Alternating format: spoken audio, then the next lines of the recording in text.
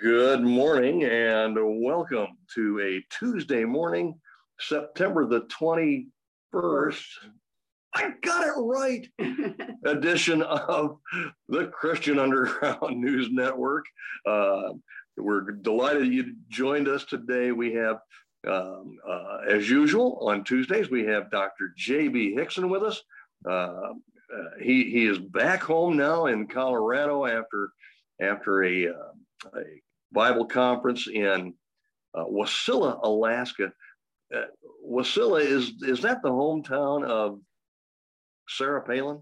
It is. In fact, we drove right past her house. You know, it's a lot different now than it was back when she was in the public eye there running for vice president. I think she's divorced her husband and they're having some family problems, and it's different world for her now. But yeah, that's where she's from. She used to say, or at least she was reported to say, she could see Russia from her house. I'm not sure that was true, but anyway. Well, my only concern is why she wasn't at the meeting. But she should have been there. Yeah, that's right. Right there in town. What the heck is her problem? I would have loved to have her. I'll bet you. Listen, she would have learned something. I'll guarantee you. I'm sorry I couldn't have been there.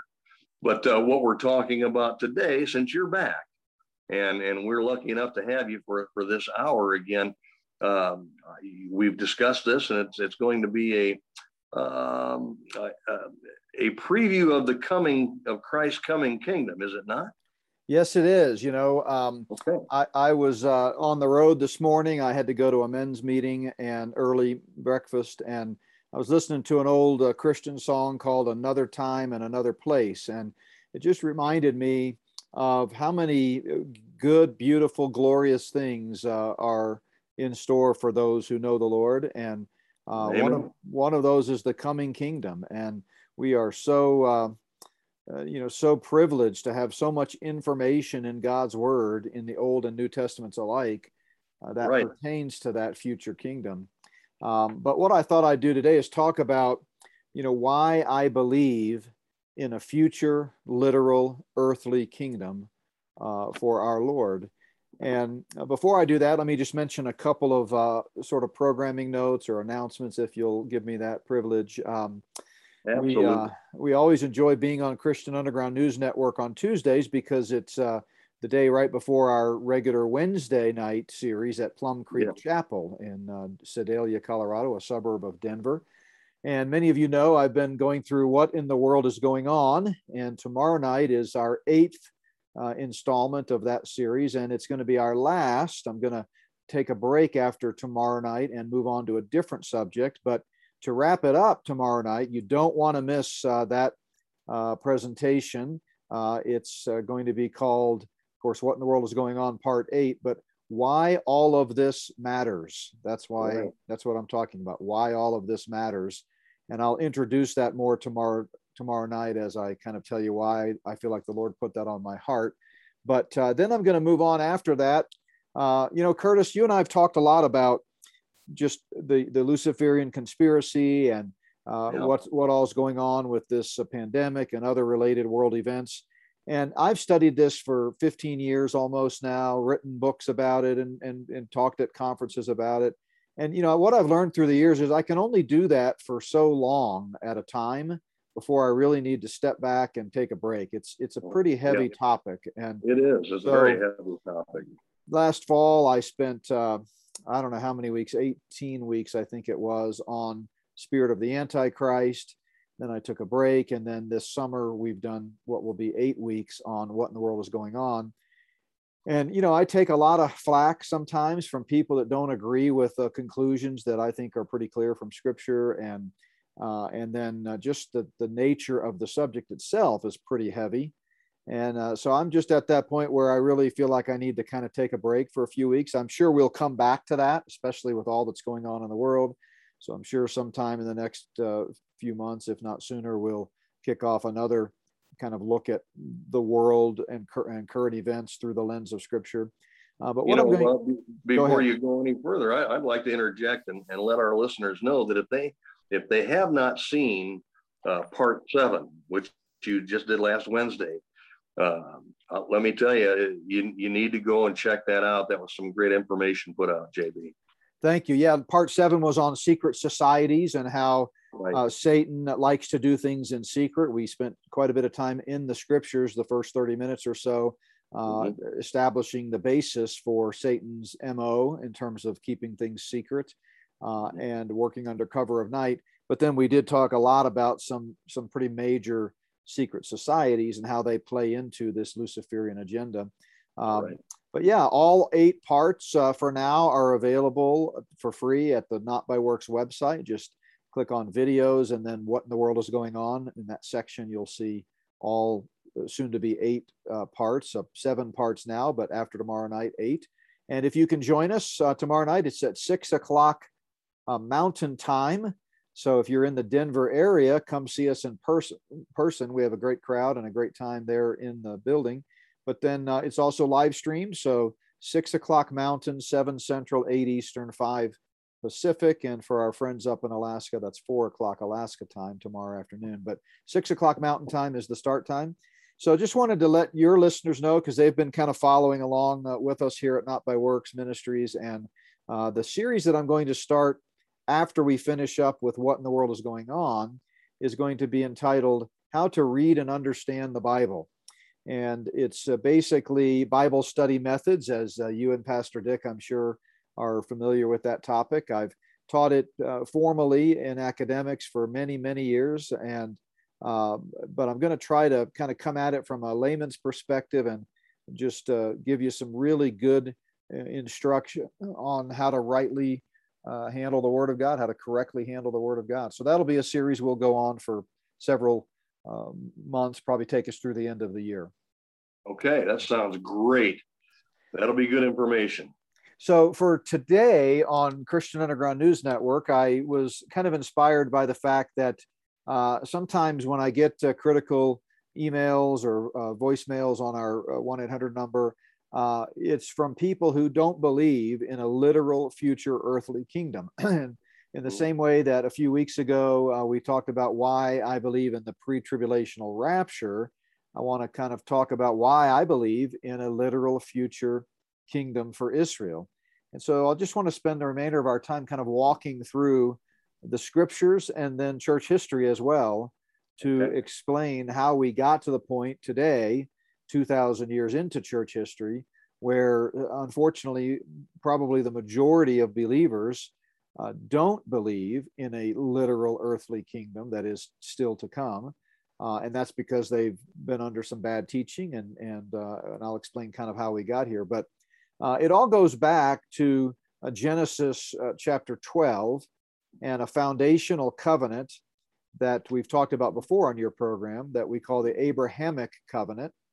And this was an unconditional covenant. It was a guaranteed promise of God where he said to Abram, get out of your country, from your family and from your father's house to a land that I will show you. He said, I will make you a great nation. I will bless you and make your name great, and you shall be a blessing. I will bless those who bless you, and I will curse him who curses you.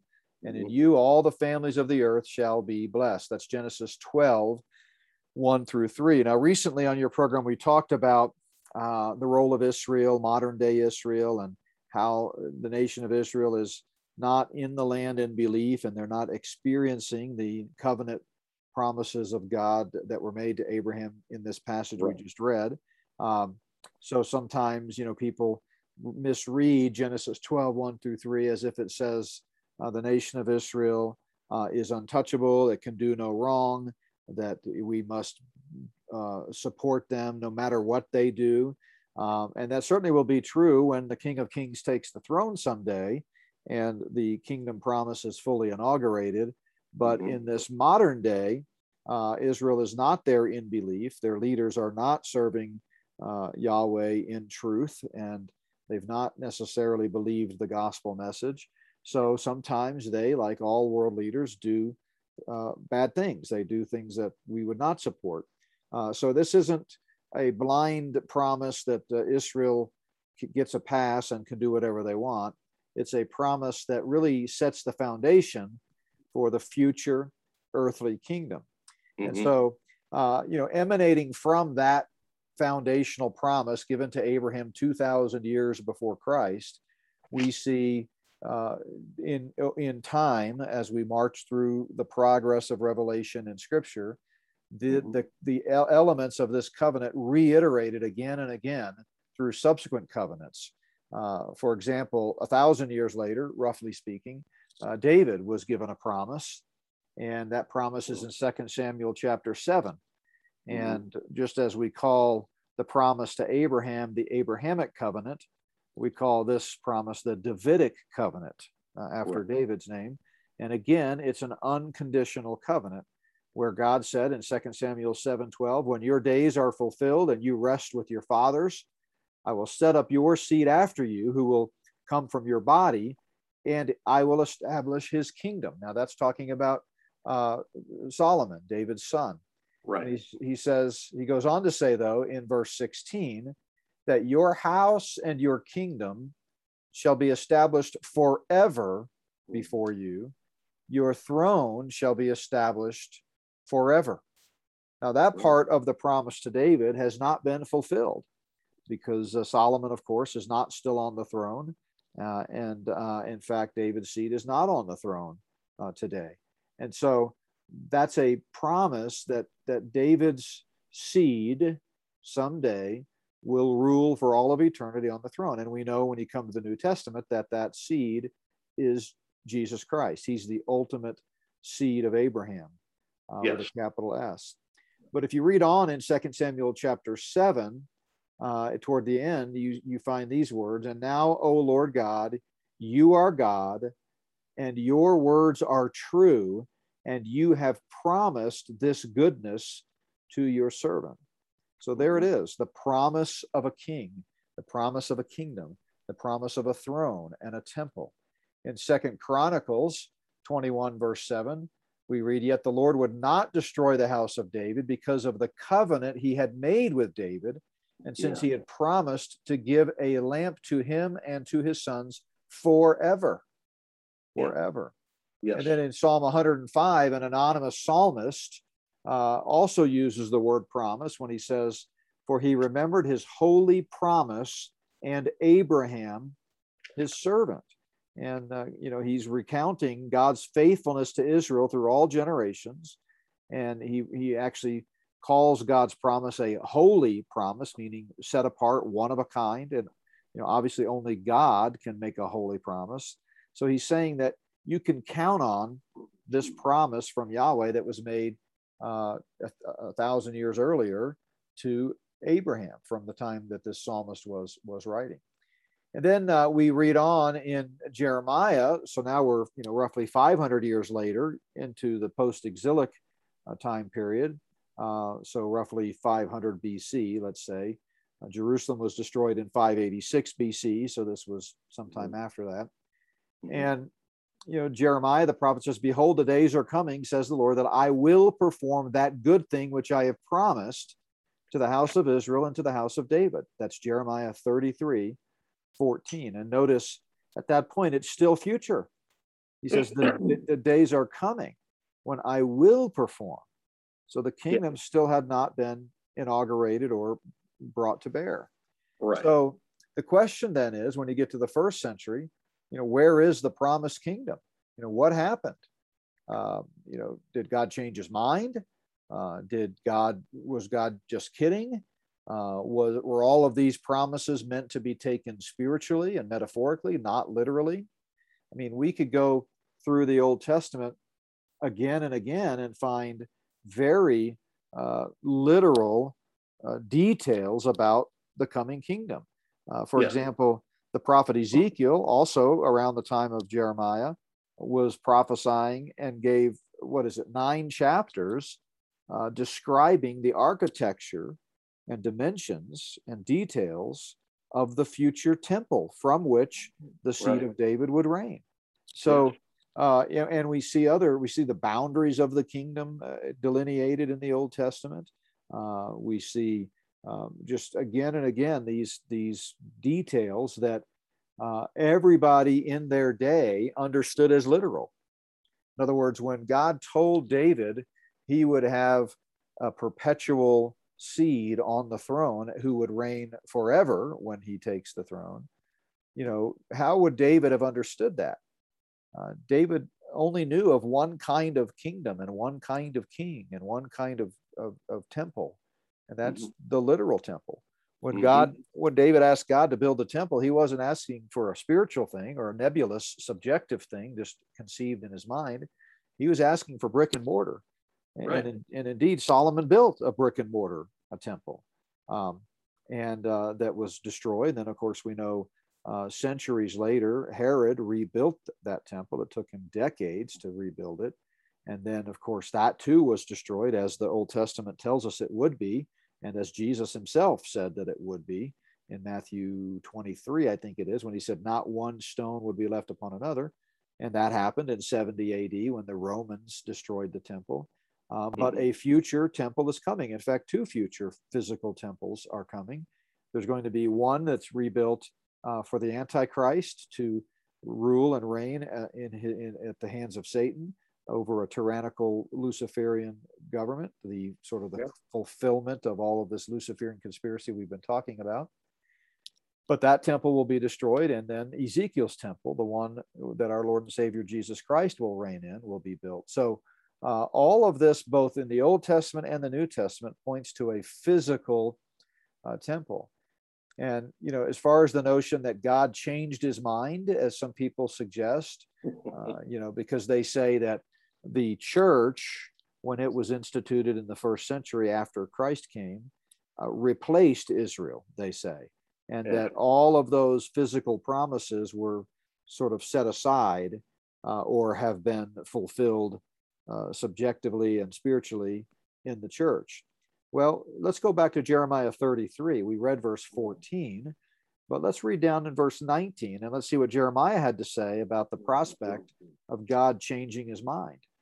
In Jeremiah 33, verse 19, we read, "And the word of the Lord came to Jeremiah, saying, Thus says the Lord, if you can break my covenant with the day and my covenant with the night, so that there will not be day and night in their season, then my covenant may also be broken with David my servant, so that he shall not have a son to reign on his throne." So let me ask you a question. Did the sun rise there in Illinois this morning? It did at approximately 6:15 this morning. Now, it's a little troubling that you know that exact time. Are you one of those guys that gets up early?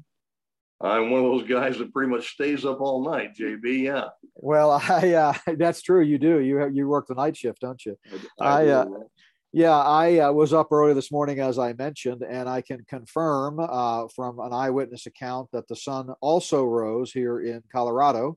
Wow. Now, let me ask you another question, and this might be a little harder. I don't know, but because you were working, but was there nighttime last night? I mean, did the moon appear? Was it dark?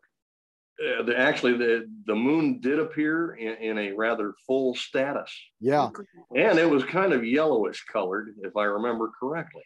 Yeah, we saw the same thing too here in where we are in Colorado. Wow. I'm assuming it's the same moon. Day and night, yeah. Yeah, day and night. And our granddaughter loves to look at the moon at night, and she always likes to say, "Moon, moon," And so we were out after dark, and it was a very full moon almost. And so what Jeremiah is saying is that, in fact, if he goes on, we read verses 19 through 21. If you look down to Jeremiah 31:35, he says, "Thus says the Lord, who gives the sun for a light by day, the ordinances of the moon and the stars for a light by night, who disturbs the sea and its waves roar. The Lord of hosts is his name. If those ordinances depart from before me, says the Lord, then the seed of Israel shall also cease from being a nation before me forever." So obviously we are being somewhat sarcastic, but it's pretty clear that as long as we have a sun, a moon, stars, day and night, then God's covenant cannot be broken. So contrary to what a lot of well-intentioned and well-meaning people think or teach, The promises to Israel of a literal future kingdom have not been set aside. God has not changed his mind. In fact, you come to the New Testament, and the writer of Hebrews says, when God made a promise to Abraham, this is Hebrews chapter 6, verses 13 and 14. For when God made a promise to Abraham, because he could swear by no one greater, he swore by himself, saying, surely blessing I will bless you, and multiplying I will multiply you. Now, in English and in our common, humanness here, when I say surely this or surely that, sometimes the best of intentions get in the way, or something, problems get in the way, and we have to go back on our word. But when God says surely, you can take it to the bank. And that's what, God's word was saying there. So we have this hope of a future literal earthly kingdom. And it clearly was not figurative. We saw the aspects of the land boundaries listed in Genesis 15, from the river Egypt to the great river Euphrates, the Kenites, the Kenizzites, the Kadmonites, the Hittites, the Perizzites, the Rephaim, the Amorites, the Canaanites, the Girgashites, and the Jebusites. Now, when you're using a metaphor, I just don't think you're going to use that many ites. You're just going to use a general metaphor. A whole lot of ites in there. Yeah. I mean, if I was going to use a metaphor of, say, a butterfly, I wouldn't list 8 or 10 scientific names and details and variations of butterflies. I would say something like, oh, this is like a butterfly. So no, he was speaking of literal regions of the world and regions of the ancient Near East, literal rivers and boundaries. And everybody reading Genesis 15, the children of Israel in the wilderness, was God revealed the first 5 books of the Old Testament to them. As they read that, they would have understood exactly what God meant. And he meant a literal kingdom with literal boundaries. And so, again, going back to the promise to David, you see references to a house, a kingdom, a throne. How would David have understood that? He would have understood them in their physical sense. Now, if you fast forward to the first century, or actually, say around the winter of 5 BC into 4 BC, at the time Jesus was born, in that time frame, God made a promise to delivered the news about the coming birth of the Messiah. And he said in Luke chapter 1, behold, this is Luke 1:31, to Mary, you will conceive in your womb and bring forth a son, and shall call his name Jesus. And the Lord God will give him the throne of his father David. Now listen to this. And he will reign over the house of Jacob forever, and of his kingdom there will be no end. Now, I don't know if you noticed, but there were 3 key words in there: throne, house, and kingdom, just like David had heard 1,000 years earlier. So that's right. 1,000 years later, God is still promising those same 3 physical aspects, a literal kingdom with boundaries, a literal throne inside a literal house or a temple. And so as we then fast forward to the beginning of Christ's ministry, you see John the Baptist, the forerunner, announcing, repent, for the kingdom of heaven is at hand. Right. And if you're a first century Jew hearing the word kingdom, the only context that you have, the only possible way you could understand that, is as a literal kingdom. And, we skipped over a ton of prophecy in the Old Testament, but you could go to Daniel and see how Daniel promised that, the Israelites would be under bondage to, Babylon and Medo-Persia and Greece and the Romans, but that someday they would have their kingdom when the kingdom that not built with hands. What is that in Daniel 2, the statue that Daniel had dreamed up, remember, that Nebuchadnezzar had dreamed of, and Daniel had to not only interpret the dream, but tell the king what his dream was. Well, at the end of that, there's a a stone not built with hands, a reference to the coming kingdom of Christ that would destroy all the others. So, right. I mean, we could camp out for weeks in the Old Testament and see these promises. But the point is, when you get to the first century and Christ begins his ministry, and both he and John the Baptist talk about the kingdom being at hand, how would the original context have understood it? They would have understood it as a literal kingdom. And, right. We have to understand one of the principles of interpreting Scripture, and we'll get into this in great detail in my new series that we're going to do, is understanding it in its historical context. So we can't read back in 2,000 years later this notion of a spiritualized metaphorical kingdom when the people who received those words of Christ in real time would have only understood it as a literal kingdom. Right. So then you work your way through Christ's 3.5-year ministry, and again and again and again you see indications of a literal kingdom. Remember, Jesus told the disciples that they would sit on 12 thrones in the kingdom. That's right. One of the disciples' mothers asked if her sons, she had 2 sons, if they could sit on either side of Christ in the kingdom. Yeah. Now, it makes no sense for her to ask that question if Jesus was teaching a figurative kingdom where he's going to be reigning in your hearts and not from a physical throne. Right. You've got all kinds of parables there at the end, just leading up to the final week of Christ's life, like the parable of the wedding feast, that would make no sense if Jesus wasn't speaking of a literal kingdom. Or Luke 19, the day before the triumphal entry, as he and his disciples were outside the gates of Jerusalem, having been in Bethany and headed in for the triumphal entry.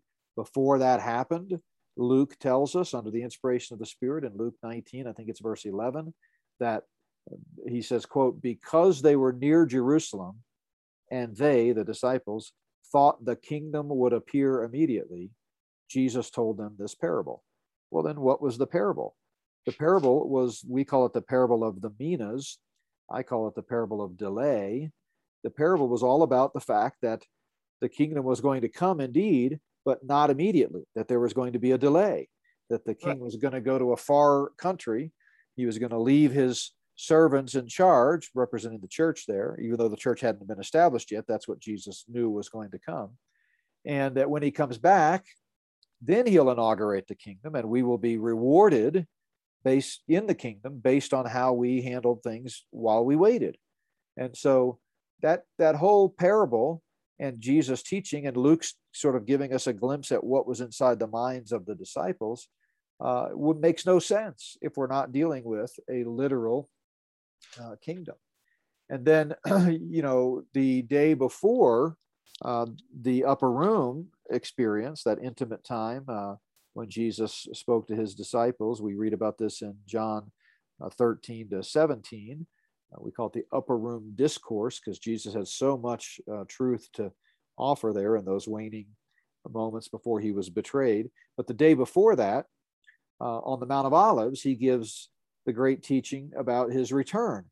And once he had mentioned that the temple, Herod's temple, was going to be destroyed, the disciples, again indicating that they understood a literal future earthly kingdom, became quite animated and were concerned because how can you have a kingdom without a temple?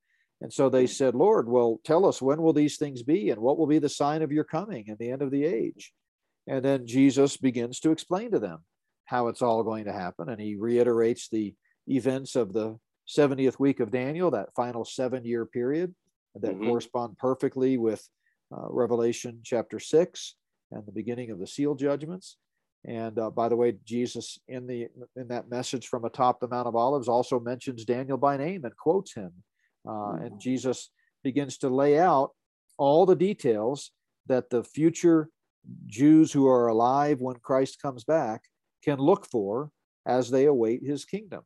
Now, why would he go into such great detail if the kingdom was not going to be literal, but only spiritual? And it makes no sense. Right. And Jesus repeatedly talks about he's coming back. The Son of Man is coming at an hour you do not expect. That's correct. So then let's fast forward even more in time, and you get to, of course, the crucifixion, the resurrection. He appears for 40 days to thousands of people. Then on the Mount of Ascension in Acts chapter 1, he is about to ascend to the right hand of the throne of the Father, what we call the throne in waiting. It's not the king's throne yet. He's not fulfilling that role yet. Jesus is the King of Kings and Lord of Lords. He is immutable and omnipotent, and he is all things that God is, but he's not fulfilling all of his prophetic roles yet. The four offices of Christ: prophet, priest, king, and judge.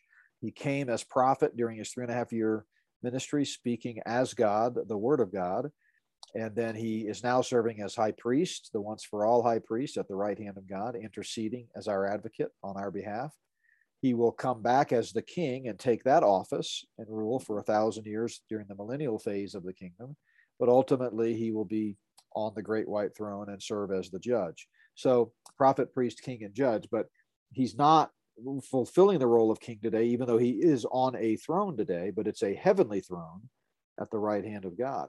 So right before he ascended to take that seat, the disciples asked him in Acts 1:6, Lord, will you at this time restore the kingdom to Israel?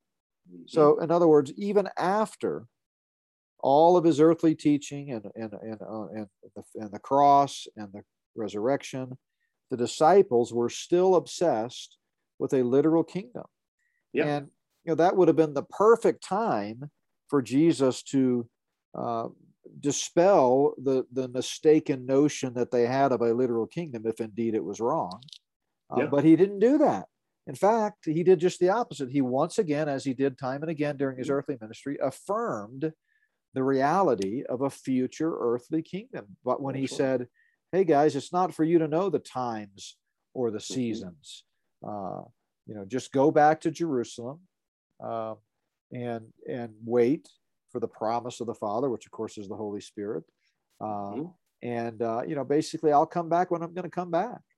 And so then in the progress of Revelation, we begin to see time and again the New Testament authors in the epistles. Actually, first in Acts, you see Luke, the historian, record several examples of clearly the early church leaders expecting the return of Christ.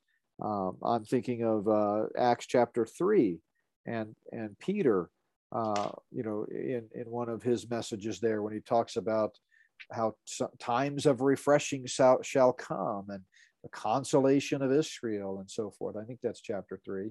But then you get to the epistles and, once again, you see Paul, reiterating and giving more details about how it's going to go down. You see Peter in 2 Peter chapter 3 saying, hey, look, scoffers will come in the last days, walking according to their own lust, and saying, where is the promise of his coming?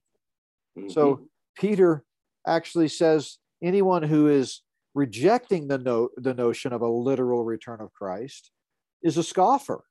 And because Peter believed in a literal return of Christ. And then he goes on in 2 Peter chapter 3, verse 9 to say, the Lord is not slack concerning his promise. So his promise is going to be fulfilled. He's going to come back. He says in verse 13, nevertheless, we, according to his promise, look for new heavens and a new earth in which righteousness dwells. And so what a great day that's going to be. And, Paul tells us in his first epistle, Galatians, that if you are Christ, then you are Abraham's seed and heirs according to the promise. What promise? Not just the promise of eternal life and a new relationship with Jesus Christ, but the promise of Abraham. And what was that promise? That was a promise of land and seed and blessing and a future earthly kingdom from over which Christ will rule in perfect peace and justice and righteousness. And, you know, Paul in Ephesians chapter 2 talks about how Gentiles have been brought in. Notice what he says in verse 12, Ephesians chapter 2. At that time, you were without Christ, being aliens from the commonwealth of Israel, and what? Strangers from the covenants of promise. Mm-hmm. Now, we talked about the strength of that word promise in the Old Testament, and now here the New Testament writers are once again reiterating that it's a promise, and now mentioning that we're all part of that promise. Yeah.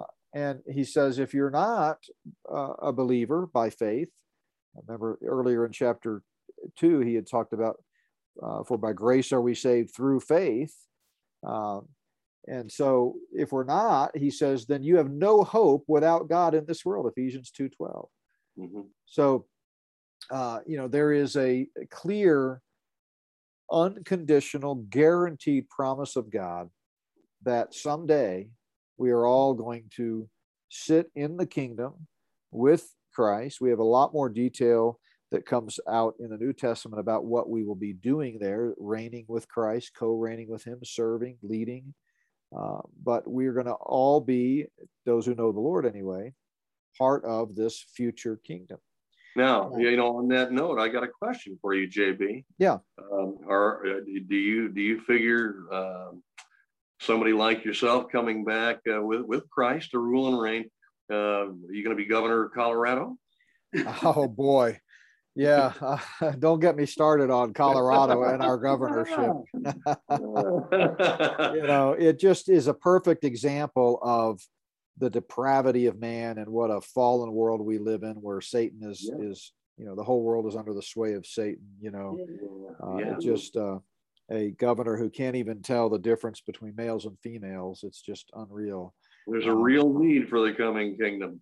There is. And, you know, I'm glad you brought that up, because, you know, that's really kind of the so what question. I mean, we can make the airtight case from scripture that there's a literal earthly future kingdom.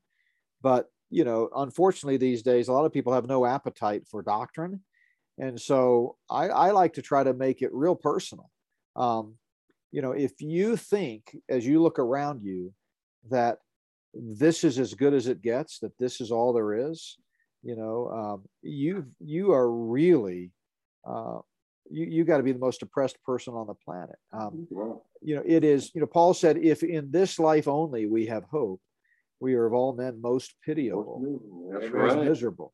So, you know, it is the promise of a coming kingdom that keeps us getting out of bed every morning. And, you know, we look around the world here in Colorado, we have some of the most beautiful country in the world, mountains and the Rocky Mountains and so forth. And, you know, and we are quite proud of it, you know, and I remind people all the time, as you look around at the beauty of the surrounding mountains, don't forget, that's this earth at its worst. I mean, that's this earth after the curse of sin, after the fall, after the flood, the judgment of the flood. Imagine how beautiful this earth must have been before the fall. And it's going to return to that. Jesus is going to make all things new. And he's not going to just renovate this earth.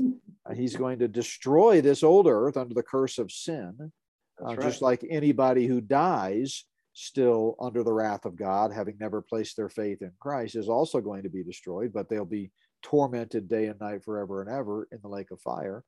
In the same way, he's going to destroy this earth and recreate it. We too, if you know the Lord Jesus, and it's a free gift, by the way, completely, utterly, totally free. Go back and listen to one of my messages while I was in Alaska. I spoke at Alaska Bible College, and the title was What is Free Grace? So it's from last week. If you just scroll back in time in our podcast on any of your favorite podcast providers, just search for Not by Works Ministries. But I talk about how it is utterly free. It has to be free. If it's not free, it's not grace. That's right. And if it's not grace, it's not free. And if it's not grace, you're in big trouble because you can't pay the price. That's right. So, you know, I want to remind people that, you know, this prospect of future judgment, both of the earth and of those who've not availed themselves of Christ's payment, isn't, it's just a matter of their own doing. You can't blame God if you don't receive the free gift. He sent his son to die in our place on the cross. The penalty has been paid, and now all we have to do is simply receive it. And the way we receive it is by faith. That's right. A physical gift is received using your hands. You reach out and grab it. Now it's in your possession. Well, the spiritual gift of new life in Christ is received by faith. Faith in what? Faith in Jesus Christ, the Son of God, who died and rose again for your sins. So people need to understand that sin is real, that the punishment and consequence of sin is real, and sin separates us from a holy God. And the only remedy is to receive Christ's righteousness on our behalf. And if you die in unbelief, you'll die in your sins, and you'll die and spend eternity in a literal place of torment called hell, something God warned us about. So I hope that for believers who are listening, this hope and promise of a literal future kingdom really excites us and gives us motivation, and is something that we can look up and be watchful. For believers in this present age, what we're looking for is the return of Christ to meet him in the air, the blessed hope. The rapture is what the Bible calls it in 1 Thessalonians 4. But shortly after that, after several other prophecies are fulfilled, we will come back with Christ and establish this long-awaited kingdom, and the covenant program of God will achieve full inauguration. And what a great day that'll be. Now, if you're not a believer and you're listening to this, then it ought to motivate you to recognize, first of all, you're not promised tomorrow. Life is but a vapor, and it can be gone in a second. So you have an urgency there to get right with God, and the only way to do that is by faith. We are justified freely by his grace, Romans 3:24. So we can have peace with God by faith, Romans 5:1. So you need to place your faith in Jesus Christ, who died for your sins. He's the only one. You can't trust in your good works. You can't trust in your heritage or your religion or your baptism or anything else. You got to trust in Jesus Christ alone. So, and then a third group that's listening to this that just pops into my mind that I hope will take, have a good takeaway would be, those believers who have a misunderstanding about the coming kingdom, and they have, heretofore rejected the notion of a literal earthly kingdom. And I'm hoping that after you've heard me systematically walk through both time and history, by the way, how did we get to the place? I said I would answer that question, where most people reject the notion of a literal kingdom. Well, after the Bible was written, if you can just imagine each succeeding generation, expecting the coming of Christ. And, at first it was, the children of those who walked and talked with Christ, and they're passing on to their children. Hey, my father was with Christ. He heard him promise this kingdom. And then the grandchildren would say, well, I wasn't with him, but I know the writings. I've seen what he said. I've heard what he said. I've talked to people who were with him. And it just gets passed down from generation to generation. But eventually hope begins to wane. A natural discouragement sets in. And you've got Satan, of course, hard at work to blind men's hearts to the good news. And in the broadest sense, the good news is that Jesus Christ not only died for the sins of the world, but is going to make all things new someday. And so over time, Satan begins to deceive people. And by the time you get 300 years or so after Christ, you've got, Origen, that church father who's known as the father of allegorical interpretation, and Augustine, who wrote the famous book City of God, in which he turned the kingdom into this earthly present reality. And of course, you've got Roman Catholicism suggesting that the kingdom is now, and Peter was the first king, and the popes are in the kingly succession. And of course, during the Middle Ages and Dark Ages, you could not read the Bible. They didn't have copies of the Bible, and you were actually persecuted if you were caught trying to read one. So it's not understandable that after 1,800 years, or let's say 1,600 years till the printing press and the beginning of the proliferation of the common people having a Bible in their hands, that you didn't see a lot of understanding about a future literal kingdom. But boy, as in God's timetable, as the Word of God began to go forth and people began to have the Bibles, and you reach the modern era today, for the last 200 or 300 years, it has been a very prevalent teaching, and accurately so, because it simply reads the Bible in its plain normal sense and arrives at a literal kingdom. So for those listening who've never given it a second thought because you've been misled by that bad teaching, even though I'm not impugning the motives of those who teach it, they probably mean well, they're just misinformed. I encourage you to go back to the Word, and as I just did in this interview, and let the Bible speak for itself, and look forward with great expectancy to that future kingdom. Amen. Amen. Well, I tell you what, I can tell you that I'm looking forward to it. Listen, JB, I think you can relate to this. I mean, like you mentioned before, we wake up every day under that hope, and that's what keeps us going, because as soon as you wake up and get your wits about you, you get a bowl of oatmeal and a cup of coffee, boy, what's going to hit you after that? It's not fun. It's not fun to watch the news anymore. It's never been fun to watch the news, but boy, it's a heck of a lot less fun now. So yeah, the promise of the coming kingdom is even more precious every day. It really is. It is. And, as you said, you look around at what's going on. I think the verse I quoted a few sessions ago in my Wednesday night, What in the World is Going On series, was from Proverbs, that, confidence in an unfaithful man is like a bad tooth or a foot out of joint or something like that. Yes. And that's kind of how we feel. It's like, we know there's got to be something better. Of course, as Paul teaches, we're to be content, and there is a certain joy of knowing the Lord and going through life with being a child of God. And we do have the right perspective, and we try to find joy in the little things like, grandchildren and, the Dallas Cowboys and other godly things. But ultimately it would be depressing if we only could find, joy in those temporal things. We have to look beyond the here and the now. Absolutely. Which is what really makes today's discussion very prescient. And I'm glad you chose this as a subject, JB. Thank you. Some great information, man. You bet. You bet. And just a reminder before we close, tomorrow night, tune in at 6:00. You can go to notbyworks.org and watch the live stream there. If you're in Denver, come to Plum Creek Chapel. You can find us at plumcreekchapel.org, but we'd love to see you in person.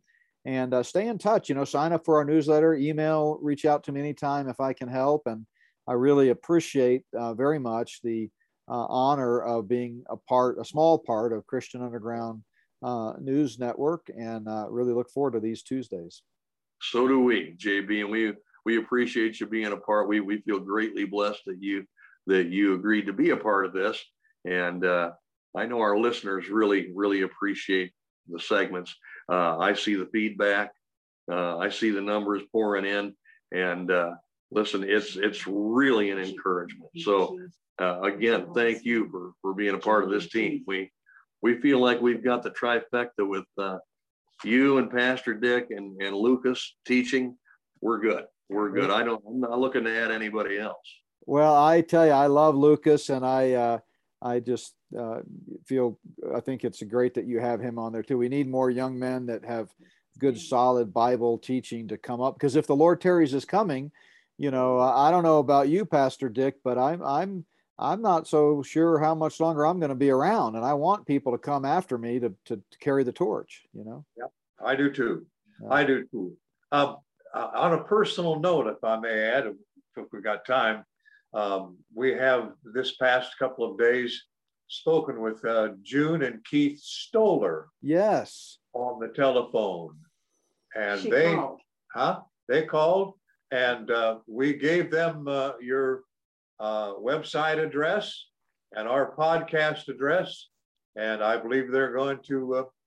I believe they're going to listen, and so they wanted us to shout out to you. Yeah, well, send them my greetings. I think they just lost a son, if I recall. We've been praying for them.